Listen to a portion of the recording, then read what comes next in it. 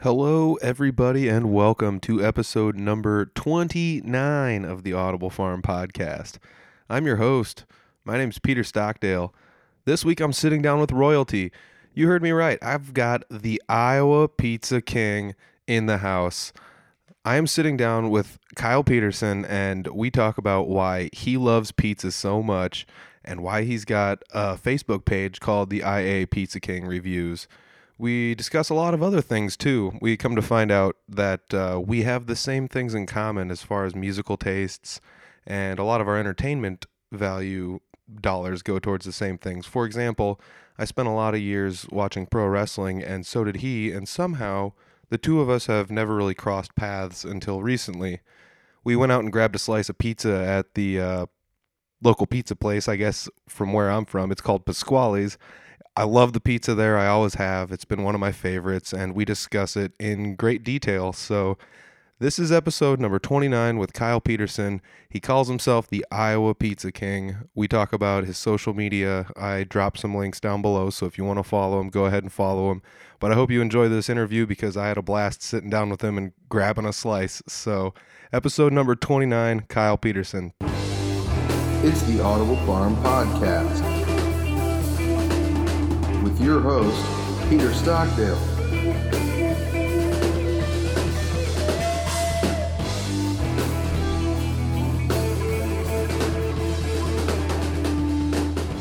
I'm sitting down today with Kyle Peterson, and you are better known online by your internet personality as the Iowa Pizza King.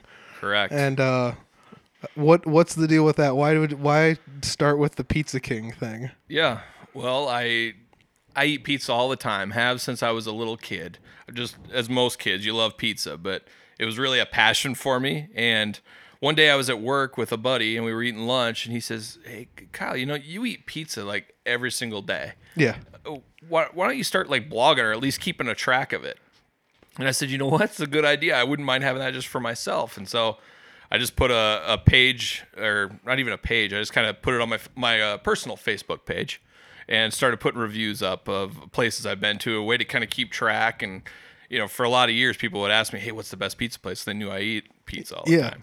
So that's what started it, and then kind of went from there. Yeah. So not too long ago, I saw somebody had shared the IA Pizza King Facebook page, and so I gave it a like because you never know what's going on the internet, so you might as well check it out. And aside from being a good place to find where the good pizza's at, anywhere in Iowa for the most part, it's sometimes you got a pretty comical take on some of the pizzas. One specifically was, I think you went to a baseball game, and you said the pizza was like 2 out of 10 slices.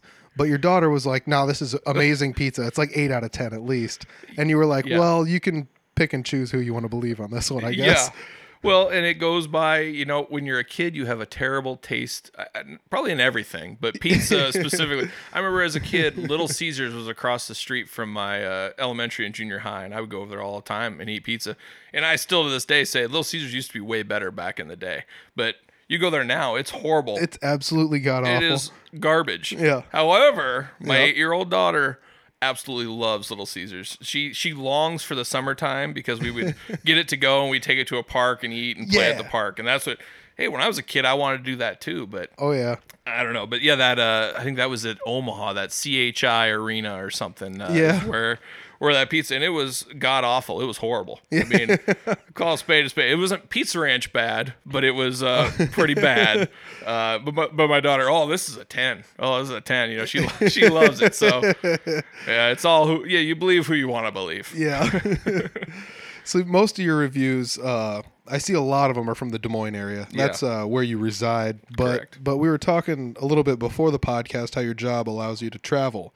Correct. So you kind of knock out two birds with one stone as often as you possibly Yeah. can, and Yeah.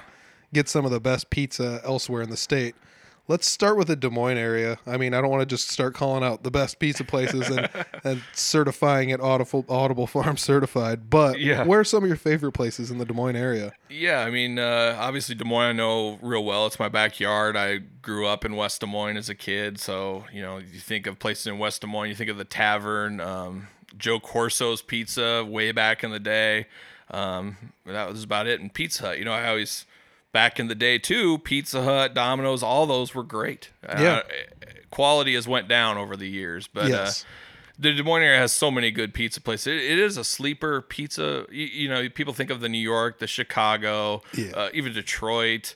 But Des Moines has a lot of good ones, and it's Midwest style in Des Moines for the most part. A cheesier pizza with a lot of cheese, generous on the toppings.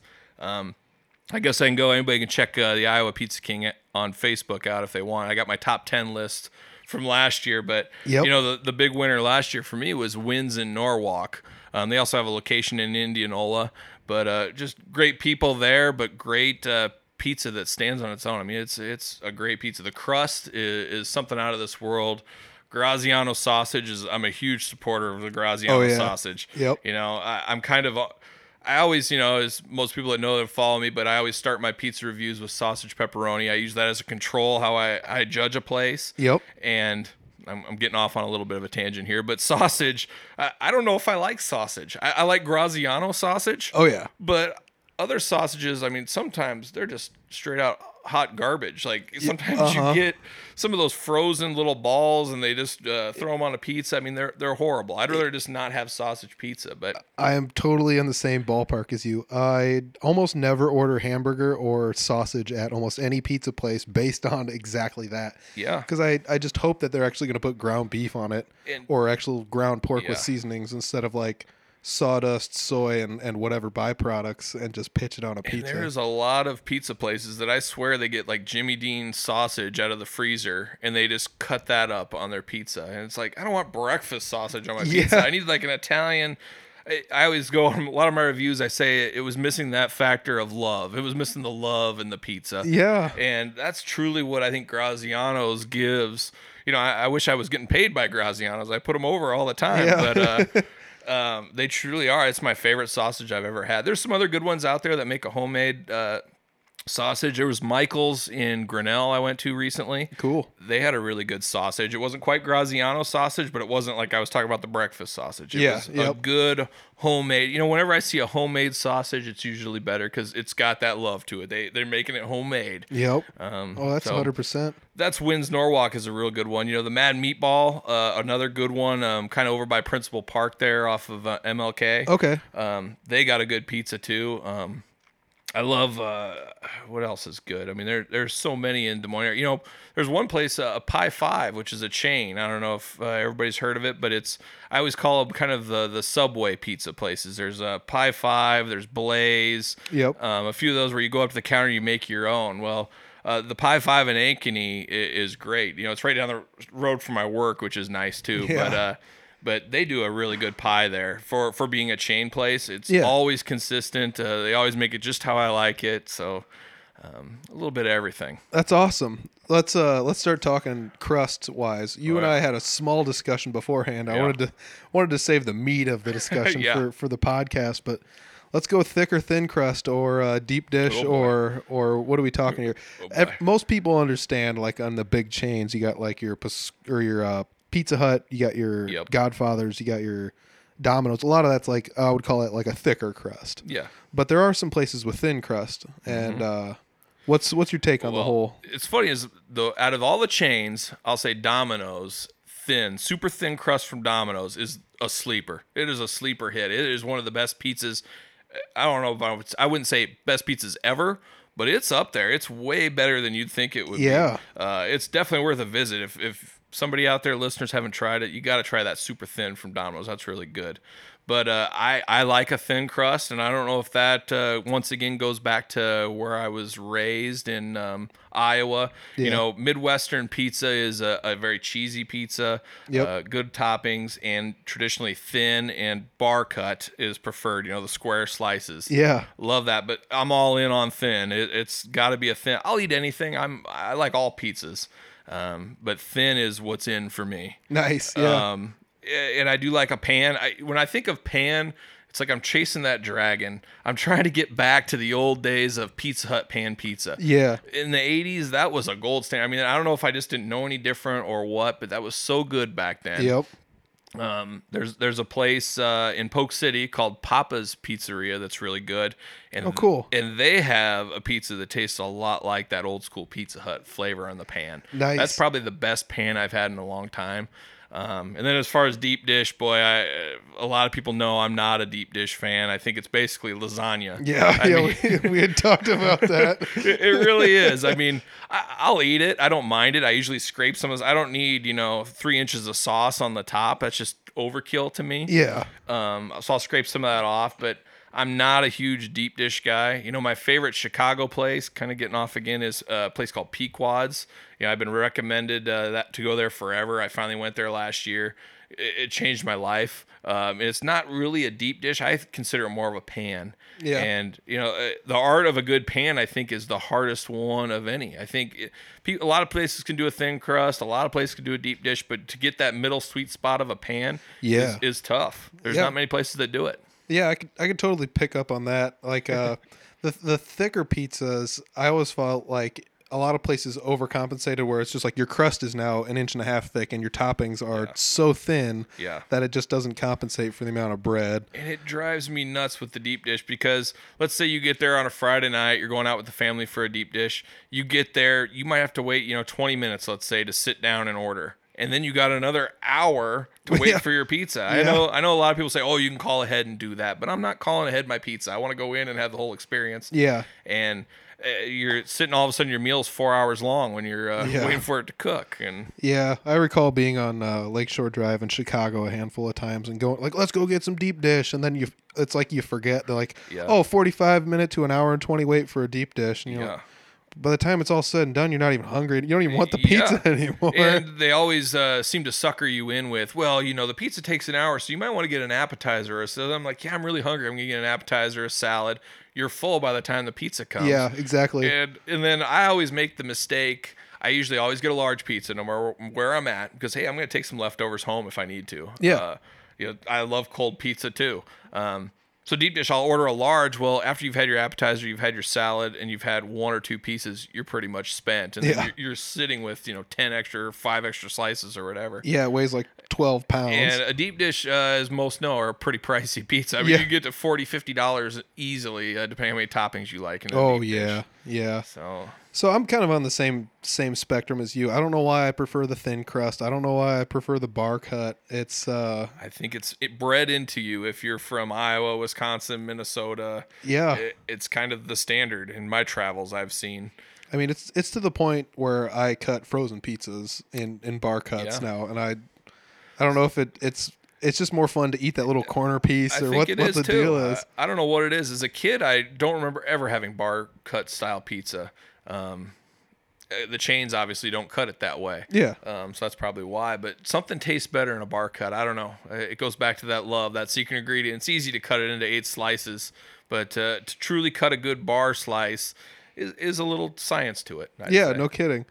So you and I actually just recently went to Pasquale's here in Humboldt, and I got to sit down with the pizza king himself, Kyle Peterson, and we noshed on a couple pizzas while we were there.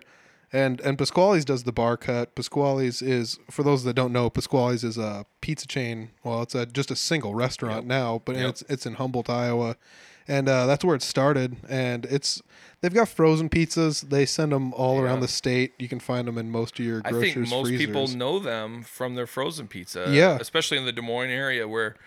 Growing up as a kid, I worked at Hy-Vee for a lot of years, and that was a staple in the frozen section there. And they used to demo at my store every Saturday, Sunday, and I don't know how many breakfast pizzas and pepperoni pizzas of Pasquale's I've had in my life, but it's probably over 1,000. Yeah. And I'm not even exaggerating by that. It's easily, and that's how I got to know them. And then, outside of college or so, 2004, I went to Iowa State, and I'd make pilgrimages up here for the pizza, and it's been probably a year and a half since I've been to Pasquale's, at least since I've been doing the pizza gig reviews. So I was like, I need to get an official one in here, and this just worked out to meet out and hook up on some pizza. Yeah, no kidding. It's something else that might just be a Midwestern thing, but just like sitting down and eating pizza with somebody is just Yeah. It just feels like a nice homey thing to do, you know? You know, there's more to it than, let's say, if we went to McDonald's or you went to even like a burger place, like a Fuddruckers or something. It's just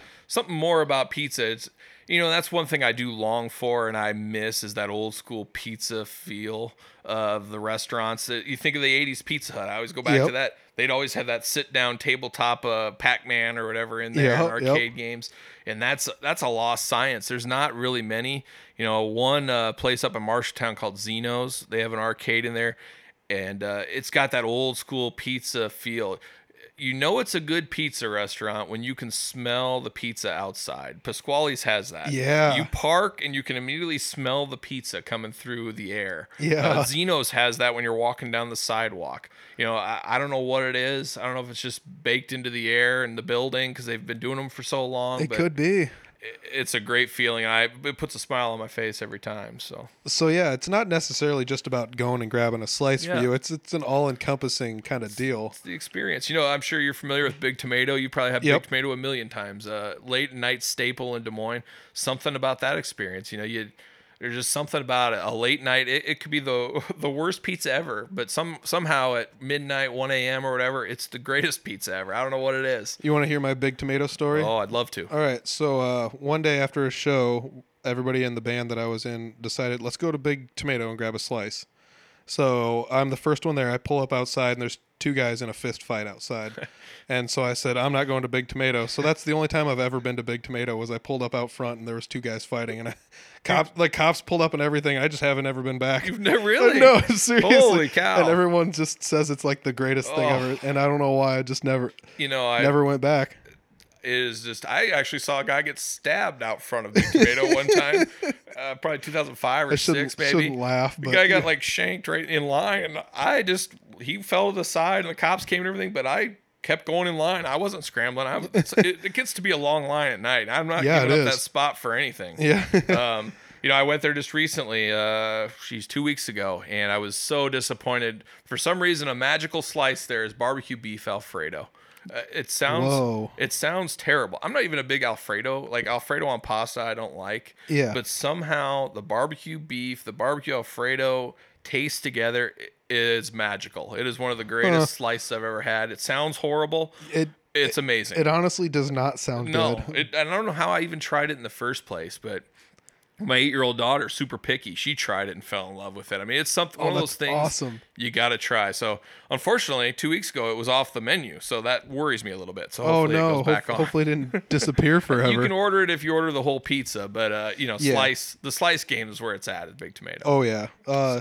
I'm imagining Big Tomato being a lot like a Mesa Pizza kind of place where you just walk in and most of it's by the slice, but like you said, you can order a whole pie if you want one. Yep, you can. I think they do a lot of slice business. There's usually 2 pages of different slices they have every night, and I think slices start at 11 o'clock, and nice. It's a great nightcap place. There's been plenty of times I've been sitting at home and said, hey, you know what, let's go to Big Tomato. That's sweet. Yep. So, not only do you do the pizza thing, I mean, we can definitely come back to the pizza thing, but you also do you're a big pro wrestling fan. Yeah. And you have been for quite a while. And I've seen, this is the crazy thing. You and I just recently became friends on Facebook, and I've seen that you've been to shows and been to past shows. And you know, over the last 10 years or so, I don't know how I haven't run into you once before. Well, I'm sure we've been at many of the same shows, just haven't noticed. Exactly. Yeah. Or, you know, just never said hi to one another. But, I mean, let's talk a little bit of pro wrestling here. So, I mean, there's 2 companies I would say I go to the most in Iowa, and it was 3X Wrestling and Impact Pro Wrestling. Yep. And I'm sure you've been to plenty of those shows.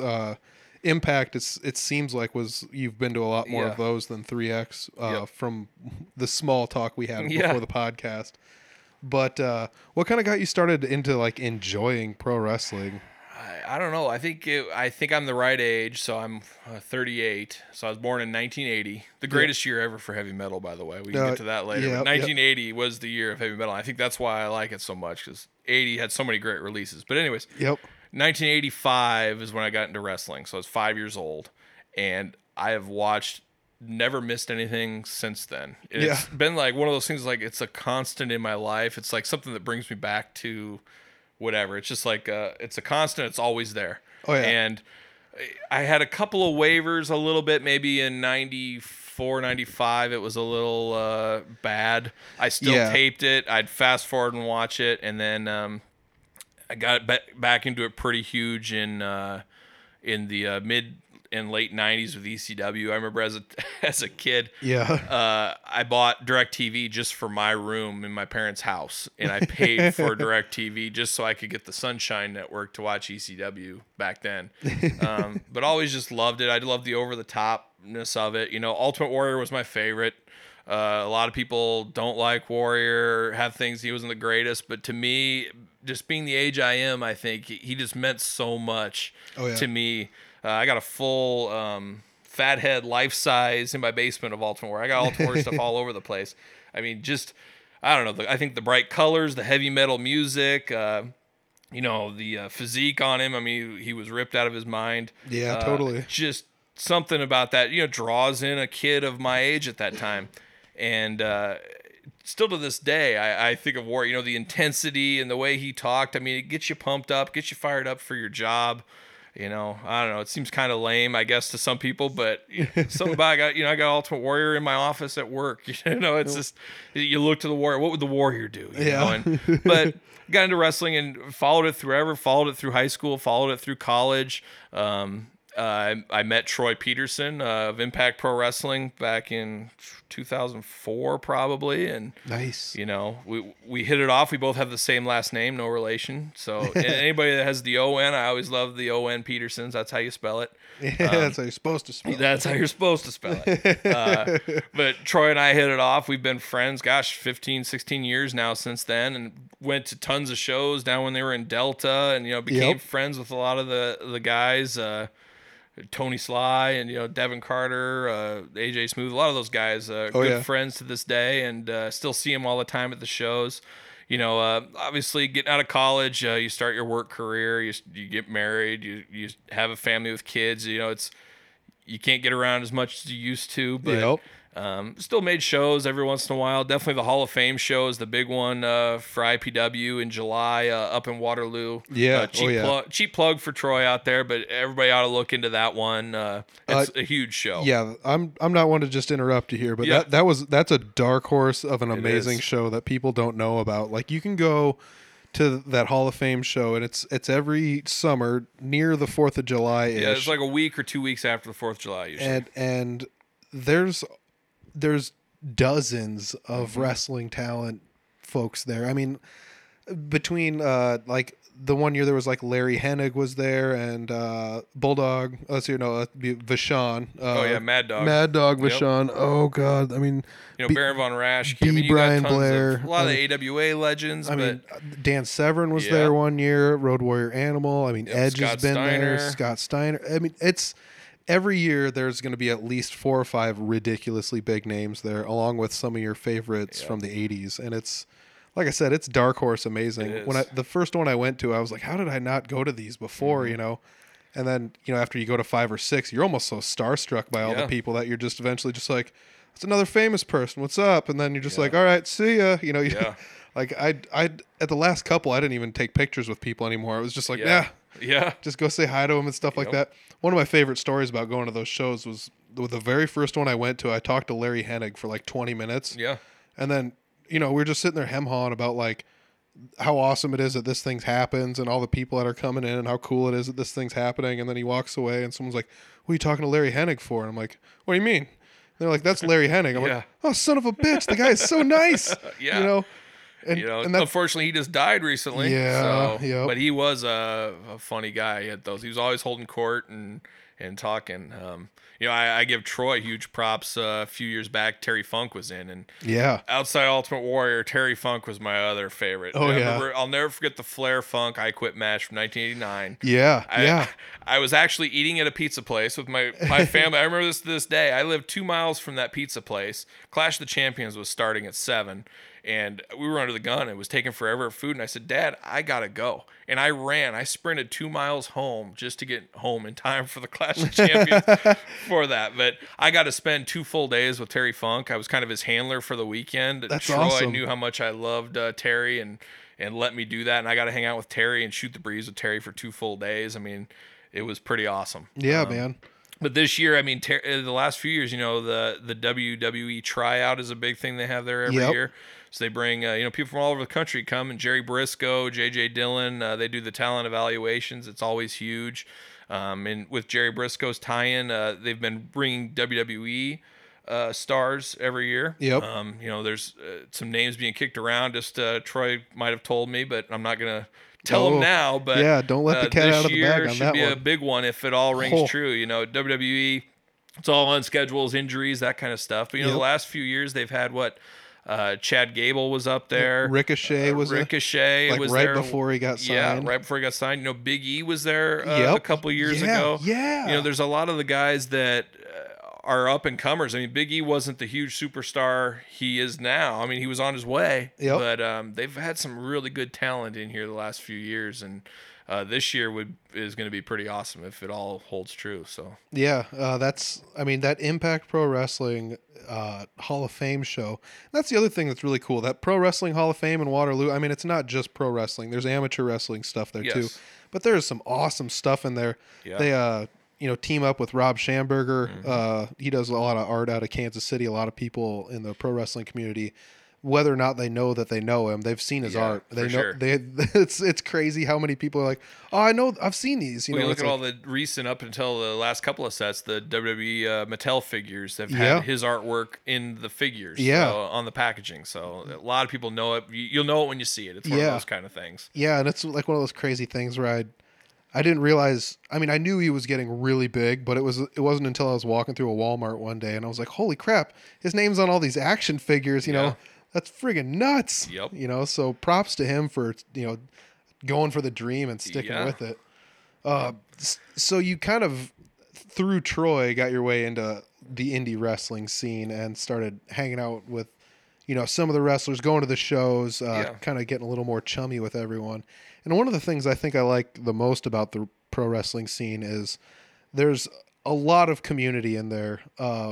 It's a lot of times it catches a lot of flack because there's a lot of infighting, but there's a huge community there, and everyone, for the most part, supports each other a lot. Yeah. And it's one of the coolest things, like you said.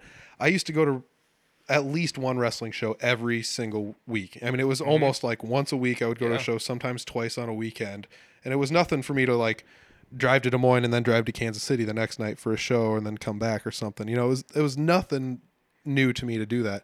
But as of late, I haven't been able to make it to too many shows, and it's just, I mean, some of it's by choice and some of it's by default because I'm so busy. Like, I don't know. We were talking a little bit earlier while we were eating some pizza about how I just recently went back to school, so I'm just busier than I've ever been in my life.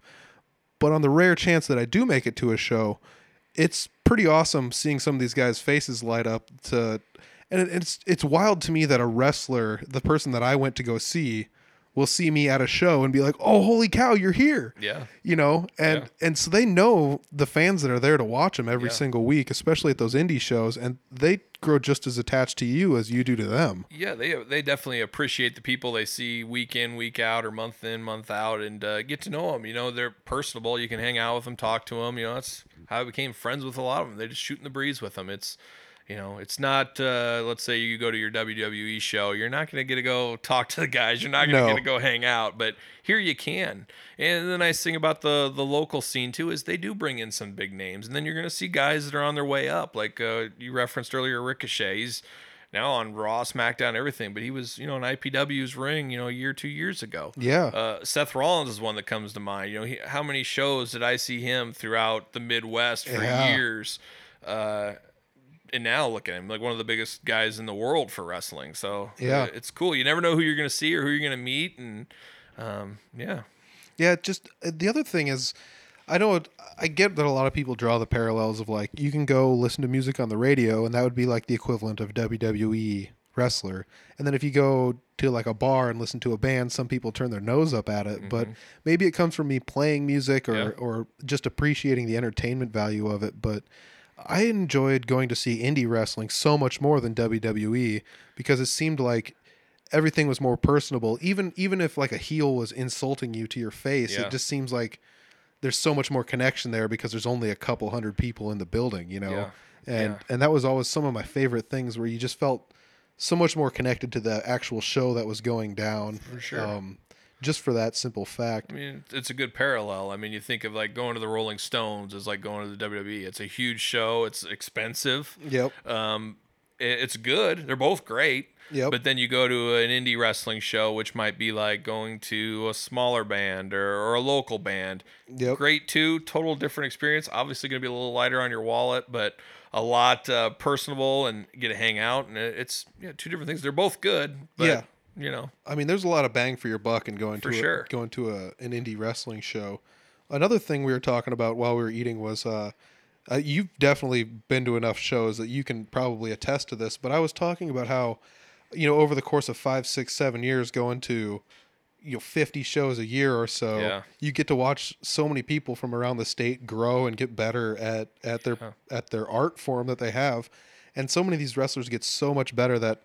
Like I said, I went a couple of years without going to a show, and then you show back up at one, and somebody that you thought was a novice now fits in so well that it's like, how is this guy ever that much of a beginner at one point in time? Yeah. And I'm not going to name names, but hats off to everybody that's out there training these guys and gals to go out there and wrestle, because it's all about putting your time in, paying your dues. I mean, the parallel with music's always there too, because it's the same as some of those bands. Your first gig you probably ever did probably wasn't the best gig of your career. No, sir. No. I'm sure that's a story in itself, but you get better, you keep honing your craft, you keep at it, you start to learn to work an audience, and before you know it, you're at the top of your game. Yeah, no kidding.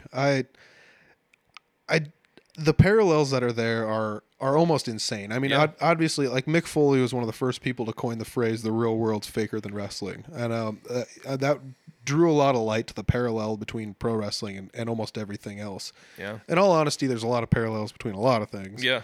But there's a lot of truth to be told to the way that pro wrestlers act and get treated on a social scale, and then you translate that into almost any other entertainment form. Mm-hmm.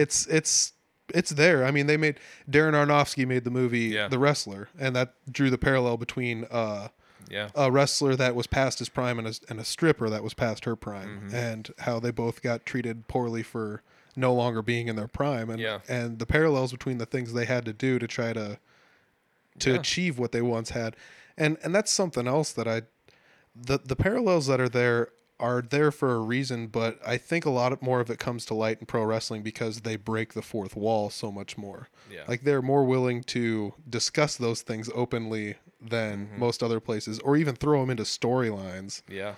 And I mean, maybe that's one of the things I took to so much about it, because I mean, I started watching pro wrestling in the late 90s, we'll say. It was about 96 or 7. Yep. And that was kind of like you said, when ECW started, kind of just, they broke the fourth wall. They called people out. They said, this guy's supposed to change the game. Yeah, this guy was supposed to be wrestling for this company, and they said no, so he's here now. And the guy would show up, and he would just crap talk all over ECW, saying he deserved better than to be in some bingo hall. Yep. And I mean, I think because they started breaking that fourth wall was what really kind of drew me in, because I started watching WWE at that point in time, and it was, they copied ECW to an extent, and it was the same deal where they'd bring guys in from other companies for a few months and it didn't work out, and then they'd make fun of them, and I mean, you would get to see the new guys get hazed a little bit even on TV. Yep. And like one that comes to my mind is Public Enemy. Yeah. The APA killed them, didn't they? Dude, the Dudley Boys did what Public Enemy couldn't do, and that was stand up through about 90 APA beatings. Yeah. And it sucks that Public Enemy didn't make it, because I enjoyed Public Enemy, honestly. It's tough, it's paying your dues, like in everything. It's all parallel, but that's what that was. You got to pay your dues. Yeah, and I mean, and how do you take that? I mean, and that comes back to, like, if you look at Farouk and Bradshaw, Farouk had to be a blackjack first. Bradshaw, and then and then Justin Hawk Bradshaw, then he was Justin then he Hawk was a Blackshaw, yeah. I mean, he just got stuck with some Yeah, some and even dorky. the APA, that got him kind of known, I guess, the most. But then he had his true calling at the end as JBL, kind JBL. of a modern day Ted DiBiase $1 Million Man type gimmick in Yeah, a way. I like that. I like that description of it. Yeah. It was like a Texas millionaire guy. Yeah, pretty much like a J.R. Ewing from Dallas, and that's kind of all wrapped into one, and that's, got him a world title and got him to the next level where he was just, Bradshaw tag team wrestler before. Yeah. It's just taking a little bit of yourself and moving it to the next level. And It's crazy. We were talking about peaks and valleys and watching wrestling, and that right there, when Bradshaw was, when his world title reign was over, believe it or not, that was when I started getting less and less entertained with wrestling. I mean, that was obviously when like Eddie Guerrero died, and then the whole Chris Benoit thing, and then there was a whole handful of retirements, and the wrestling world kind of shifted really, really big during that time period. And I had a dip then too. And a lot of people leaned on indie wrestling to fill in the holes where WWE was dropping the ball. Exactly right. And I'm not trying to call anybody out, but I mean, like, I can only turn on SmackDown and watch the Basham brothers so many times. And it's nothing against the Bashams, but like, it just felt like everything was blitzed and glamored more. And they tried to steal your eyes with flash instead of actually putting good storylines and talent in front of you. I was the same way. I was, I have never missed a Monday Night Raw. I mean, there are over 1,000 episodes. I've never missed one. I've always, and I've probably saw 99% of them as they happen for the most part. But during that time, that was the dip. One of my dips in wrestling. I would still record it, but I would watch it on fast forward and stop every once in a while. So I'd get through a 3-hour show in 20 minutes. Yeah. Funny thing now is, which got me back into it more, is my daughter is 8 years old. She absolutely loves pro wrestling, and it's like bringing me back to when I was a kid. She's into it huge, so it's hilarious how into it she is. I mean, she won't let me fast forward through anything. Yeah. And it's awesome. I was telling you the story from the other night about, we were up till 3 a.m. and she loves the Royal Rumble, and she was watching old Royal Rumbles. Yep. And it's 3 a.m. I'm like, Elle, we got to go to bed. And just one more. And I'm thinking back to myself when I was younger. If I said, boy, if my kid, son or daughter, ever wanted to stay up all night watching wrestling, I'd be all about it. And here I am, the old man. No, we got to go to bed. I just never thought I would be there, but here I am. Yeah. 16-year-old you is just like, what are you doing? Yeah, exactly. But boy, 3 a.m. it's a long time for an old man like me. So let's talk WWE. What's your favorite pay-per-view of most of the pay-per-views? I mean, obviously they now have like a Hell in the Cell pay-per-view. Yeah. They still do an Elimination Chamber. Yeah. So I mean, like they gimmicked out their pay-per-views a little bit. But which one's your favorite? Still as a kid, my daughter loves it too. Something about the Royal Rumble was always fun. I remember as a kid when Axe drew number 1 or Axe and Smash were 1 and 2. Yep. I remember just being like, holy cow. What you are they never gonna thought do? you'd see that. And then Warrior and Hogan crossing each other's paths for the first time ever in the Rumble. Yeah. That was like, as a little kid, I never thought I'd see this, which obviously carried into WrestleMania 6, which definitely the high point of my wrestling fandom. And I remember I was, obviously I said earlier, I'm a huge Warrior fan, but most were Hulk fans, at least in my neighborhood and my school and everything. And I even remember my parents saying, oh, Warrior's never going to win and all this. And they didn't like wrestling, but I went absolutely crazy when Warrior won. I mean, that was I remember jumping up and down, throwing everything and screaming and yelling, but probably the Royal Rumble is probably my favorite. Get back to the question. It's just something about it. It's just cool. It's something different. WrestleMania is always fun, but boy, the last few years, WrestleMania is like 6-7 hours long. It's a long time. Yeah, man. It's a long time to sit and wait to get all the way through a show. I understand like the pageantry and everything else, but I feel like they could do with like a 3 or 4 hour WrestleMania tops and call it good enough. Yeah. And I get it that they got a lot of people on the roster and you got to get everyone a shot and you get the pre-shows and how are we going to squeeze everyone in because they're all coming anyways. There's no reason to have them all show up to WrestleMania town, wherever it happens to be at that year. And so, I mean, they created like the Andre the Giant Battle Royal, they to got try a women's Battle Royal as to well. stuff as many people in there as they can. And it's cool because the fun part about that is they get to like bring in some NXT people every now and then and stuff. But that was also the fun part about the Royal Rumble. Was the Royal Rumble was always like 28 or 29 guys from WWE And then all of a sudden it's just like, and here's Jeff Jarrett from the NWA, and you're like, wait, what? Yep. Who is this guy? I remember back, gosh, was it 2002, 2004, something like that. I remember Mr. Perfect came back. Yeah. I mean, that was an awesome one. I don't know if I must not have got out ahead of time or whatever. And then he was into like the final 3 or 4 of that Rumble. Yeah, he was. I remember sitting back thinking, holy cow, he's going to win. Yeah. And I missed that. Obviously, the element of surprise doesn't happen like it used to, obviously. Yeah. That's one thing I kind of tried to, I distanced myself from all the, the Bleacher Reports, the Drudge Sheets, whatever you want to call it, the Dirt Sheets.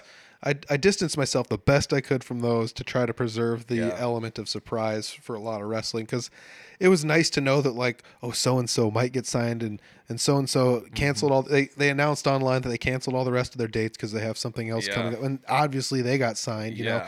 So you find out the stuff before you actually, should, and especially like the who's coming out at the Royal Rumble, this year or last year or whatever. And there's nothing against, like, I mean, I could deal without seeing like Sergeant Slaughter, a whole bunch of older dudes, but at the same time, it's cool when they come out, I mean, it's cool for like, they're in and out in a minute and a half or something. It's cool. Yeah. I don't mind seeing it for that. You don't want to see a long 10, 15, 20-minute match with a Sergeant Slaughter at this point. Yeah, but, no kidding. some of those guys have something quick, but, they've always thrown weird guys into. I remember, was it 1990 or 91? Carlos Colon, of all people. They throw the weirdest guy. I'm like, what is this about? They would always bring, it seemed like they'd always bring somebody from south of the border up too. And it was super cool when they do that. Like bringing some dude from AAA or CIML or something. Somebody you never saw or you maybe heard of. So a lot of people my age and older read a lot of the PWI wrestling magazines and stuff like that. Back then, we talked about it too, is I can't imagine what my life would have been if I had a WWE Network as a kid. I would have never left the house. And kind of the equivalent to the WWE Network as a kid in a way was wrestling magazines. You'd get The Wrestler and Ring Insider and PWI, and that's the only time you'd ever see or hear from a lot of those people. You're like, oh, who's this guy? He's down in some Texas, wherever. So. Yeah, there's some guy named Mil Mascaris that he takes his mask off and he's got another mask. Yeah, he's got 1,000 masks. Who is this guy? It's just insanity. You're talking about like the back in the day, the equivalent of having WWE Network was the magazines. Yeah. And you also mentioned that you taped Raws. Did you end up taping over all your tapes? No. I actually had a huge VHS collection. I mean, official releases and just tons of stuff. I taped every ECW episode off the Sunshine Network. I had it all forever. And a few of the buddies that are wrestlers, I gave some of the tapes to and used to lend to them, but I think I ended up throwing them all away. And I replaced a lot of it with DVD. The one thing at ECW I really miss, because it's cool to see them on the network, but none of that original music is there. And seeing the Sandman come out without Enter Sandman, it's just a New Jack without I forget, but what is it, Dr. Dre and California Love. Without hearing that when he comes out, it's not the same with that overdubbed cheesy music they got. So in a way, I wish I had my VHS tapes to get converted over to streaming or onto my computer or something. But I mean they had to. That was like the crazy cool thing about. Like ECW is so small and so not well known that they could get away with copyright infringement. And I hate to say it that way, but it's true.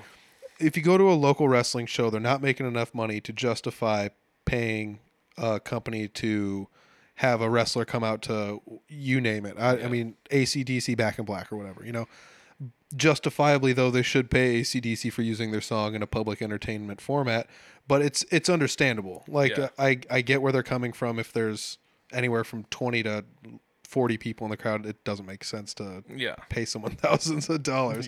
But like ECW would do that nonstop, air it on TV, nobody cared, and it just went on for years and years and years. Like Miserlou by Dick Dale, ECW had that in their vignettes at the end of their, like, everybody giving their interviews. Dick Dale just died like a week ago. Yes, bringing it all back together, but that was a crazy one, but they never paid for that. They just played it. But, in my mind, whenever I hear that song, I think of old school ECW. Yeah. And I mean, shout out to WWE for buying the tapes and doing it correctly through all the copyright, necessities they needed to. They also didn't want to pay these artists and musicians. And I guess I don't blame them, because the amount of old wrestling that people are probably watching on WWE Network would probably rack up a pretty hefty bill just for music alone. I can't imagine. If you think of ECW couldn't afford it, and WWE makes a million times more than ECW ever did, and they can't afford it. Yeah, so exactly. think of how much that would cost. So, I mean, I get where you're coming from totally. Yeah. I miss having those old songs on there, and it's weird to like watch some of the old ECW on the network and be like, wait, this isn't. It really kind of right. ruins it for me. Even it shouldn't, but it really does. Yeah, I've got some old ECW DVDs, and that was my first introduction into really studying like what the heck was going on at the time, because it was, I would say, about 10 years ago or so. I was like, all right, let's plow through this ECW thing and see what all these years were about. So of course I go to the torrent sites and I download all the ECW, and I start buying DVDs so I can watch pay-per-views in good quality and actually kind of figure out what's going on. And then when you start turning on the network and you're like, whoa, wait a second, something's different about this. Yeah. Even as far as like they didn't delete it from the master mix. They like overdubbed some of it. So like they just pumped in fake crowd noise on top of. Yeah. It just ruins it for me. And the other thing I don't like is some of the chants that they had in ECW are not necessarily PG. Not at all. So some of those even they overdubbed into completely different chants. And it's unfortunate, but it is what it is. Yeah, and I guess in hindsight, it's better you can at least watch it than not have it up there at all. Yeah, bingo. Yeah. That's basically how I kind of justify it. Yeah, from a liability standpoint, it's probably all right if WWE has a network and their constituents don't want them, people that paid money to go see the show screaming into ambient mics, the most horrible things they could imagine. Man, ECW was special for where it was at and when it was at. It was like that end of the 2000s. I don't know if everybody was scared of Y2K, but I just feel like the general populace was kind of fed up with a lot of everything, and ECW was a personification of that. Yeah, it was. It was total counterculture and totally different than anything else you ever saw, and I think a lot of people would have totally bowed out of wrestling permanently if it wasn't for ECW. Back then. I mean, that's fans and talent. Yeah. I mean, there were so many people that were talented, and they were either on the WCW side or the WWE side. Yeah, you think of Shane Douglas. He was totally blackballed from both. So where did he go? It was all the misfits basically out there, and it worked. It was just different. I mean, think about it. Even like a Steve Austin situation. Yeah. Leaves WCW. It's not like he wasn't signed by WWF at the time, WWE, but he needed a place to go for a while to keep his relevance and keep the tools sharp or whatever, so some of his stuff in ECW is super funny. He almost never wrestled. I think he only had a handful of matches. It was all vignettes. Yeah, he just came out there and crap talked, and that's what turned him into the guy that that everybody knows and loves is Stone Cold Steve Austin, and God, was it he called it like Monday NyQuil or something, it was just it was funny. Steve Austin's a weird one for me. As a kid, I was a huge WCW fan. I liked Warrior and all that stuff in the WWF. I watched it all. I watched any wrestling I could get a hold of. ESPN used to have GWF and AWA. I used to watch that as a kid too. But WCW was just there was blood. The late 80s, the transition from NWA to WCW. I just, the Midnight Express, the Rock and Roll Express, the Road Warriors. I mean, Sting. I loved all that stuff, and I was in the huge minority. Especially late 80s, early 90s. Everybody was WWF, which I did enjoy, but that WCW stuff back then was just awesome. And that's where I loved Steve Austin. To this day, I prefer Stunning Steve Austin with the camera? Yeah. When he was a flying Brian Pillman, they became the Hollywood Blondes. But even before that, when he was Dangerous Alliance, and I loved that Steve Austin. And when he became the Attitude Era, it's just it wasn't the same for me. I don't know. I feel the same kind of way because, during while it happened, I remember, I was young enough where I was like, man, Steve Austin's just being a dick to everybody. Why does everybody like him so much? And it's like, you get older and you're like, oh, I totally get it, Yeah. But then if you look back at the whole picture, you're like, man, he was way past his prime. He didn't throw any good moves out. It was just a brawler because he had neck surgeries. The neck issue with Owen almost paralyzed him and stuff, and he was basically just a brawler from then on out. Yeah, I mean, his knees were blown out. He couldn't do almost anything. You almost never saw him jump off a turnbuckle, throw a suplex, take a power bomb. I mean, and that's the other thing that I kind of didn't realize that I didn't enjoy so much about him was the fact that he, like, another wrestler's full move set would Yeah. not apply to Steve Austin. Yeah. Because it's just Yeah. like, I do these 5 moves, and Austin's like, I can't do 3 of those, Yeah. you know? And, Yeah. and it's nothing against Austin, No. because, you know, It worked. At the end of the day, he made more money doing dude, that than ever. So exactly. You know, he did so good with what he had. So, I mean, but you go back to the early, USWA, GWF stuff, and the early WCW stuff of his. I mean, totally different wrestler. yeah, More totally. scientific, more moves. I mean, I don't know. Yeah, it is what it is. Yeah. Like, you know.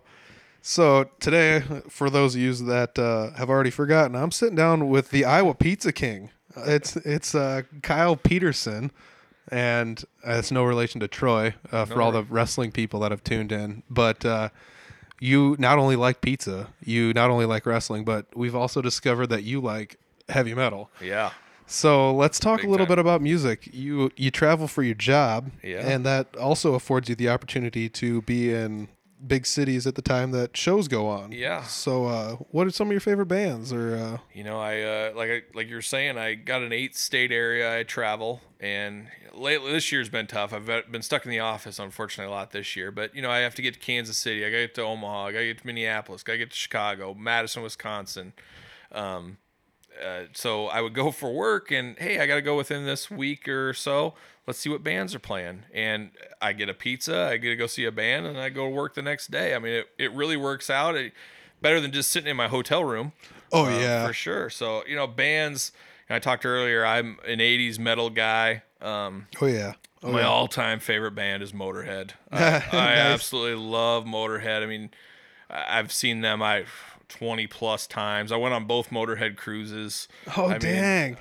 I love Motorhead, and I've gotten into so many bands because of them opening for Motorhead, and yeah, I really miss the old Motorhead. Every year you knew there was gonna be a new album or a live album and a big tour. Yep. And I would see them 3 or 4 times on that tour. yeah, man. So I really missed that. It hit me pretty hard when Lemmy died. I mean, you knew it was coming. I remember the Motorhead cruise was 2 months before he died, and I remember the last night of the cruise, they played their final show at the cruise, and I went back to my hotel room with my wife, and I said, you know what? I just got this feeling I'm never gonna see Lemmy again. I said, I gotta go see him. I know he's playing video poker and blackjack and stuff. He Yeah, plays those. that was like all he. What do you know? I walk in the casino. There he is sitting there. I mean, he had his guards and stuff with him because obviously, if it was a normal casino, you'd be probably fine. Yep. But on his own cruise with 2,000 some people on there, Yeah. he can't really. He needs security at Exactly. that point. And I think Lemmy would have been cool enough to meet with anybody. He was always awesome. But he couldn't. But I got to sit there and look at him one last time, just knowing I just something said this is the last time I'm ever going to see him. Yeah, And I'm glad, the shows weren't as good at the end as obviously the Prime, and yeah, he killed it to the end. I love every album. A lot of people say, "Oh, the Ace of Spades." I mean, he's so much more than the Ace of Spades. yeah. I go on and on about Motorhead, but current bands I love. Clutch, I've loved Clutch for a long time. I remember I saw 14 shows in a row a couple years ago with Jesus. Clutch. There's a lot of new up and coming bands people probably haven't heard of unless you're in the deep circles of metal. But I love. There's a band called Gygax out there that used to be some of the members of Gypsy Hawk, if anybody remembers them. Night Demon's an upcoming band. I know you know Night Demon. I Yep. love Night Demon. I've seen them a ton. Yeah, got the opportunity to play with him last year. Actually, opened up for him with Three Finger Betty. Yep. That's a hell of a good. And that's hell the of a great good thing. time. I love the younger up and coming bands that are hungry, and they're playing. They're playing Minneapolis Monday. They're playing Des Moines on Tuesday, Kansas City on Wednesday, and Omaha on Thursday. Yep. That's old school. And that's Iron Maiden did that. I looked at the other day at an Iron Maiden tour schedule, and they went from like Des Moines to Fort Dodge. They played in What? Fort Dodge in like 1982 or 81. What? Yeah, I don't know where they played in Fort Dodge, but Probably the Larimar Ballroom. I don't know. I don't know. But you think back in the day, that's how bands did it. They played Davenport, Des Moines, Cedar Rapids, Fort Dodge, maybe Council Bluffs or Omaha. I mean, they toured and hit a lot of towns. And Yeah. these young bands are doing that, and living in Des Moines is tough for the bigger bands because a lot of time they fly over Des Moines. They go to Chicago and then they go to Kansas City, or they go to Chicago, they go to Minneapolis. And Des Moines, unless it's the second leg of a tour, most likely you're not getting one of those shows. Exactly. Yeah. That's tough, but That's one of the most unfortunate parts about being around here. I do feel like it's starting to change a so too. little bit. A little. But there's been a lot of progress. But, and yeah, the nice thing is if you live in Des Moines, Kansas City's only 3 hours. Minneapolis is 3 hours. Yeah. Omaha is 2 hours. Yeah. Chicago's 5. It's a little bit of a drive. But, I'm going to Chicago in, I think it's a month for the Misfits. Oh, nice. Cool. Obviously they're not going to be what they used to be. Yeah, but original lineup though, yeah, right? I want to see, Jerry and Danzig and it's a good undercard too for it with Venom Inc. Venom. It's no Cronus Venom, but it's Tony Dolan. Great band. Not a lot of people probably check them out, but they're great. And then Power Trip, young up and coming band. Really recommend checking them out. A couple years ago, Nightmare Logic was their new one. I mean, awesome new thrash metal. I mean, a shot in the arm to music. I mean, I really recommend checking them out. They're piece opening. of Power Trip. Power Trip, All yeah. right, And they're actually playing Vaudeville Muse like 2 nights before. Oh, cool. That Misfits. They're doing a little run beforehand. So Maybe I'll have to go check that one out. I think man. it's like a Thursday, April 26th or whatever that Thursday is around there. That's cool. But I definitely recommend. It's old school. It reminds me of old school Exodus a little bit. You got stage divers. You got it's crazy. So definitely worth checking them out. That's awesome. So it's kind of crazy that I'm still a little bit blown away that you and I actually haven't ever met or talked or become. Yeah, did we just become best friends? Yeah, well, maybe. High fives. That's right. But yeah, I do feel like the two of us have kind of lived parallel lives. Yeah, a little bit. Because we even talked about how your place of employment was the same as my place of employment through most of my. Both worked youth. 14 years for a large retailer in Yes. the Iowa area. I bet you can. I give you 2 guesses, and the first one doesn't count. That's. I'm sure you can figure out which one it is, and that's just kind of crazy to think that. I mean, is it just because we're in Iowa that our lives are parallel to one another, or is it just because of the choices that are available here are?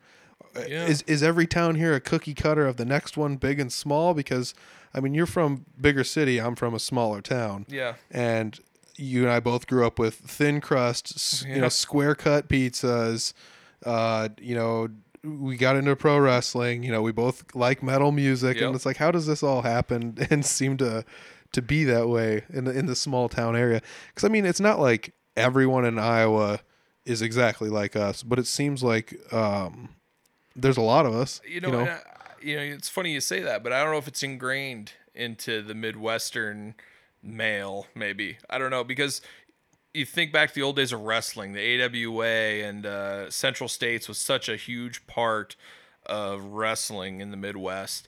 Everybody watched it. I think it was on Saturday afternoons and Saturday nights. Everybody. I remember my great grandpa was nonstop about it. You know? It seems to kind of skip a generation a little bit.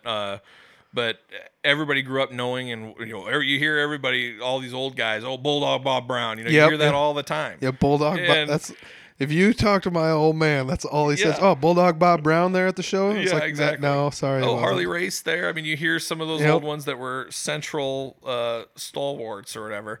But then you go back to the 70s of hard rock. Where metal, I always say, was born out of hard rock, basically, and Iowa, the Midwest, was huge for hard rock. Oh yeah, and that's where Kiss Alive 1. Part of that was in Davenport, is where that was recorded. Oh really? So I mean, they've always had a strong rock base out of Iowa, the Midwest, and then you go to pizza. The pizza in the Midwest, square cut, cheesy. Yeah. I don't know. I think it's ingrained into us a little bit. I wonder if it has something to do with just where all the pieces of the puzzle fell, where most of us are I want to say most of us are Scandinavian-ish. Yeah. But it's we're either Scandinavian or German, for the most part around here, and it's that mix of those two. And where is one of the most popular places for heavy metal music in the world? It's right there in Germany. Yeah. I mean, 2 of the biggest, and that's me, Peterson. It's Swedish, and and I mean, I'm mostly Swedish, and I'm not, I'm mostly German. So it's kind of crazy when you think about that.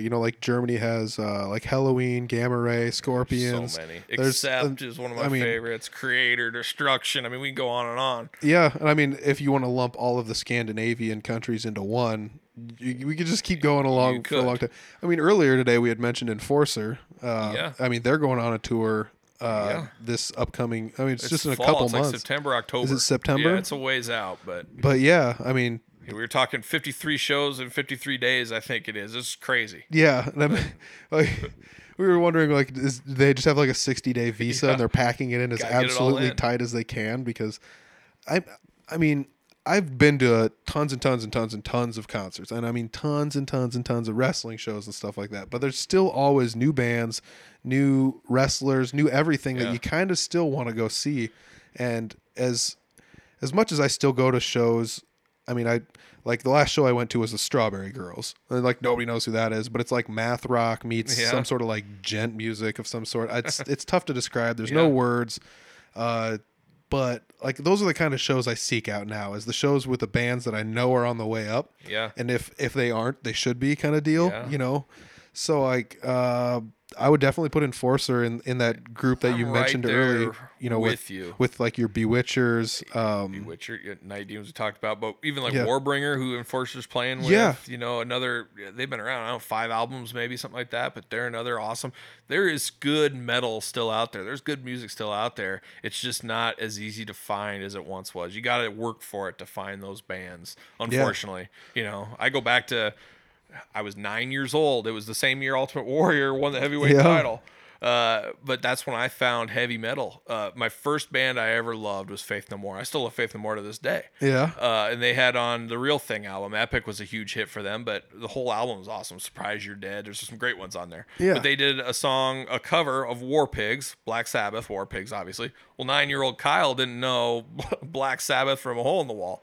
And that ended up, I saw that, and I saw there was a cassette tape of Black Sabbath Paranoid. It had War Pigs on it, and bam, I got it. And away I went from there in the metal world. You know, it's kind of crazy that a lot of these parallels we keep having coming up, where like I also opened up for Chuck Mosley of Faith No Oh, More okay, at yeah. a show, and that was unfortunately right before he died. Before he died. I was Like, going to be at that show, and I had an emergency meeting in Chicago, and I missed it. Yeah, it's Yeah. the show was good. It was great to see him and stuff, but it was also kind of tough to see him because you knew that knew something was up. Yeah. And that was like the toughest part about the show, I think, Yeah. was 'Cause it was like a week or 2 weeks later he died. after that. yeah, and he was super nice. I mean, Yeah. he was I don't think I've met very many famous people who are outwardly just a dick. You know, Yeah. like most famous people are pretty nice. Yeah. Most of them are. Yeah. But I mean, like Chuck was the kind of guy that was just like, he came up and shook your hand first, and he's just like, hey, you know, you're opening for us, so great. Thank you for Yeah. doing this for me and all this other stuff. And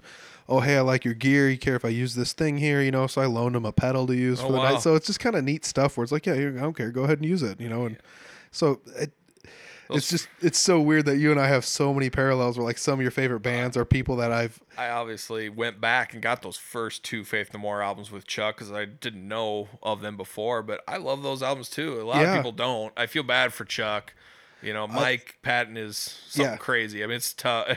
Yeah. I can't say I think Faith No More made the right decision there. Yeah, oh, Obviously, totally, yeah. But Chuck, I mean, totally an underdog, and feel Yes. bad what happened to him at the end of his life. That's for sure. Yeah, it was such a sad deal. And I mean, that's something else that like I never really thought that I don't consider myself an entertainer, even though to some aspect I Yeah. guess I am. I got a podcast, I'm in a couple bands, Mm-hmm. you know, that whole nonsensical stuff of just hobbies that have gone awry. Yeah. But when you Yeah. actually get to run into some of these people who are really actually entertainers, who went out and did it, and they have been doing it, and they've been through this war of attrition with themselves and the general populace to just keep going out there and performing, and to see some of them have passed away, or like we've talked a little bit about the roller coaster ride of I mean, just like WWE in general, and just everything. Everybody goes on one of those throughout the course of their life, you know. And it's weird to sit back and have actually been playing these shows with people or seen them throughout so many years that you can actually watch people go on their own roller coasters, and it's kind of humbling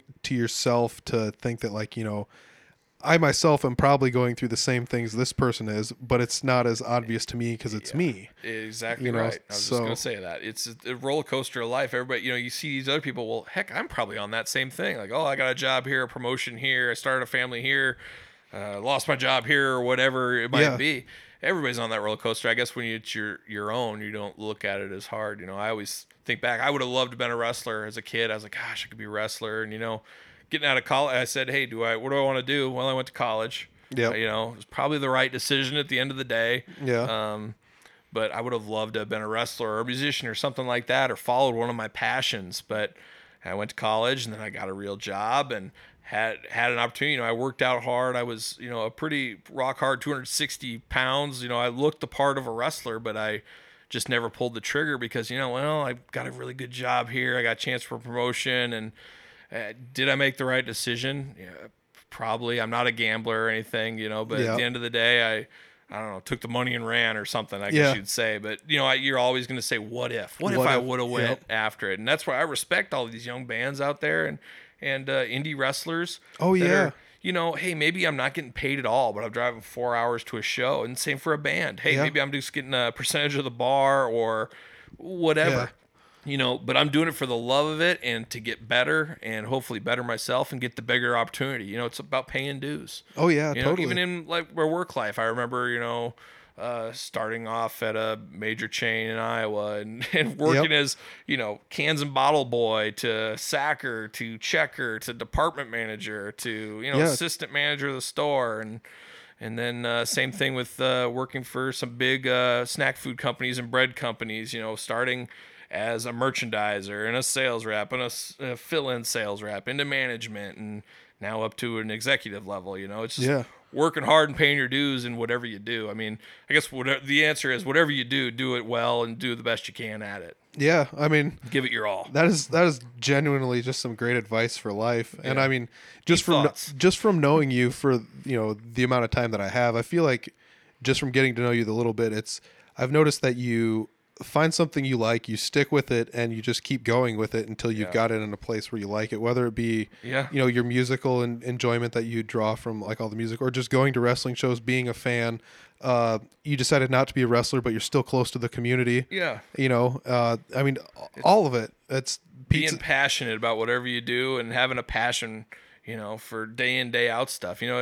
I'm a little addictive personality is what I got. I mean, I know I'm basically straight edge. I don't drink, I don't smoke, never done drugs, nothing ever, because I know the way my personality is, it wouldn't go well. It wouldn't end well for me. It just wouldn't.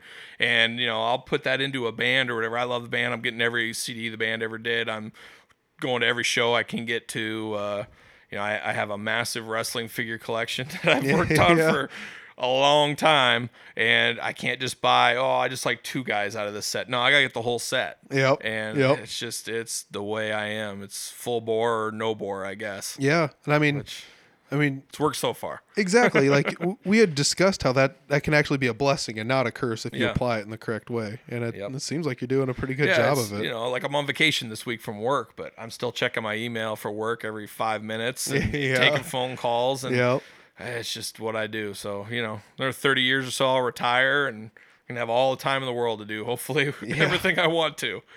We're getting pretty close to an hour. We've discussed probably the most hot button issues that we had kind of thought about discussing, which was obviously pizza. Because that's so it brings us to the table. Exactly. No pun intended. Yeah. I mean, then there was pro wrestling, which is something that was really, really big in my life and still is very big in your life, And, shout out to all the indie wrestlers out there doing the things they do, because I don't think you guys realize how much entertainment value you're adding to some of our lives. And, I mean, there was years and years and years where that was, if I was going to put money into something, it was probably either going to be a pro wrestler's pocket via a t-shirt sale or a promoter's pocket via a ticket sale, and props to all the, everyone, because wrestlers come and go, promotions come and go, but like those memories are going to last forever. And I mean, it goes that way for going to concerts and stuff like that. You're just going to remember it forever, and so if you got anybody else you want to give any shout outs to while we're still here? I guess I better say hi to my wife, Angie, and my daughters, Emma and Elle. All right. They're always part of me, and our dogs. We got a couple of 2 new puppies, Corgi Poos. Oh, nice. Believe it. So named Lemmy. Of course. Of course. Yep. Lemmy and Domino. I was going to say Lemmy and Lemmy. Yeah, Lemmy and Lemmy, both Lemmy. It's crazy. It just worked out. Sit, Lemmy. Yeah, there. Good dogs. Yep. Just trying to save your breath. Yeah. Oh, man. So I just want to say thanks again for, swinging up to my hometown of Humboldt, Iowa, and stopping into Pasquale's and grabbing a slice or 5 with me, Yeah, I mean, we did some damage. I don't want to know how many calories we put. We should say we had obviously the Control, the sausage pepperoni, and then Yep. we went with my favorite of the outside regular, the taco. Yes. And Pasquale's is a great taco pizza. Yeah. It is actually one of my favorites, and it's been a long time since I've had it. Very, very good taco pizza. I strongly recommend that one. Don't get it with tomatoes. Yeah. Tomatoes don't belong. I think we can both agree on that. Yes, we can. Leave the tomatoes off the taco pizza. Well, it's so funny. I was like, can I get the tomatoes on the side? And then I was like, do you want anything taken off of this and put on the side? And you were like, no, I don't like the tomatoes either. And I was like, all right, cool. Yep. All right. So we actually worked out pretty well. It did. And that's the one thing I always get from people too on pizza. We talked about this too is, well, how do you like pizza if you don't like tomatoes? Yeah. Well, there's pizza sauce. That's tomato sauce. Yeah, it is, but it's not the same. It's Come on, not the people. same thing. Don't bring that to me anymore because it's- it is not the same as eating like a fresh tomato. It's nowhere near. Yeah. Gosh, So- fresh tomato. Get out of town. But with I would say, Pasquale's is one of the best. If you've never been there, get there. I'm breaking the news here first. I'm gonna give that an 8 slices out of 10. Oh, nice. Actually, a middle 8 slices out of 10. So that's a strong rating. It's definitely worth the drive on a Saturday or something. You need to come up here. I was shocked to hear they don't have their breakfast pizza on the menu. I don't Yeah, believe, which that's what's known to their frozen pizza. That's Yeah, the gold standard yeah. for breakfast pizzas. Yeah, you are 100% correct on that. It's like you go places and everybody knows Pasquale's via the breakfast pizza. Yep. Or ironically, this is another crazy one. There's no shortage of small town bars in Iowa that have Pasquale's either Yeah. breakfast pizza, regular frozen pizzas, or even their sandwiches in the bar for Yeah. sale. And it's like, that's wild. It is. I was in Des Moines the other day at a podcast meetup, and they had a promotion set up in the building for something that was going on, and it was some bar in Des Moines that had Pasquale's pizza. That was like their pizza they had there. And I was like, how's it that you're a bar that's known for pizza, but you only cook Pasquale's frozen, And honestly, Pasquale's frozen is pretty darn good. It's made with love up here in Humboldt. They got a crew working on them. It's not some not throwing Nestle Jack's pizza or whatever under the bus, but that's obviously a conveyor belt pizza made in a huge factory. This is actually done handmade and stuff. And it's a good frozen pizza. It's worth the extra couple of dollars for sure. Oh yeah, totally. I was telling you, I think I've had literally thousands of Pasquale's frozen pizzas in my life, working at the grocery store and demoing it every single weekend. Yeah. Thousands. Yeah, totally, man. So I just want to say thanks again for swinging up here to join me for a bite and talk wrestling and music you. and pizza and all things that are the Iowa Pizza King. So Anytime. So do you know off the top of your head what your Iowa Pizza King is? It at IA Pizza King? Correct. Yep. So it's at IA Pizza King on Facebook. Yep. Go there, give it a follow, give it a like. And please, if you guys got any recommendations of places, I just got a recommendation for a place in Oskaloosa the other day. I mean, Oh, cool. I've been to a ton of them, but there's always sleeper ones, especially in small towns that I don't know Yes. about. So Yeah. please send me. Yeah, people in the small town, even big towns. Just Yeah. I'm very a big proponent of people online reaching out to other people. Just shoot Kyle a message at IA you Pizza gotta King go. and let him know where the good pizza's at, because I'm even interested to hear this. I tell you what, I'm not one to go online and go to these websites where people are like, my opinion matters the most. But Kyle's eating a lot of pizza. He's sometimes funny about how he reviews places. I like your style of how many pizza slices out of 10. Like I just dig a lot of what you're doing. So I'd believe him more than I believe anybody. So even if you got a pizza place somewhere, hit up Kyle and have him come over. I'll definitely try. I'll be honest with the review, and everybody's got different tastes. It's just my opinion on it. Yeah. But, I'm nobody special, but I'm just putting it out there. Oh yeah. So thanks again for joining me, man. I really appreciate it, and just thanks. Thank you so much. Thank you. Ladies and gentlemen, that was the King. The King has left the building. Thanks again to Kyle for stopping by the podcast and for doing all the awesome things he does, because I definitely enjoy checking him out online and seeing what kind of places he's eating at. The pizza looks so good. You guys have no idea. You got to follow him online and check out all the pizza he's eating. It looks so delicious. Be sure to check out Audible Farm online. Did you guys know that you can go to www.audiblefarm.com? You can try it. Isn't it neat?